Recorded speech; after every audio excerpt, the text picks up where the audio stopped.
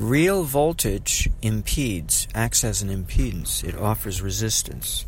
Real current destroys everything in its path. So if there's no real voltage because there's no real power, then there's nothing to impede the flow of reactive power. There's nothing to suppress the activity of reactive power, and that's when reactive power can grow exponentially out of control. Hence, the placement of a short on each side of the meter parallel to the little toy motor load that I'm going to be placing on each side should cause an acceleration of RPM of both the meter and both toy motor loads, indicating that there's no real power getting in the way, there's no real voltage getting in the way, and of the activity of the reactive power.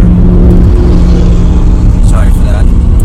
And so the reactive power should cause all three components, the two toy motors and the meter, to spin out of control.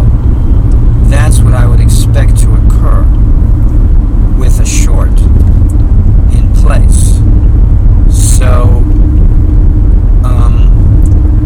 that would also prove that reactive power is the only thing running the thing, and that free energy is nothing but reactive power. It can't be anything else. It certainly can't be real power, because real power is conserved, right?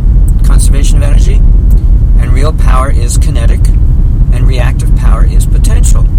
And conservation of energy does not apply to anything other than kinetic energy, which is real power.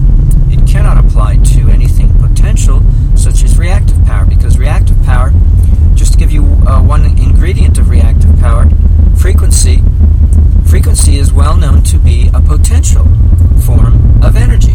Higher frequencies have a higher potential of energy as compared to lower frequencies.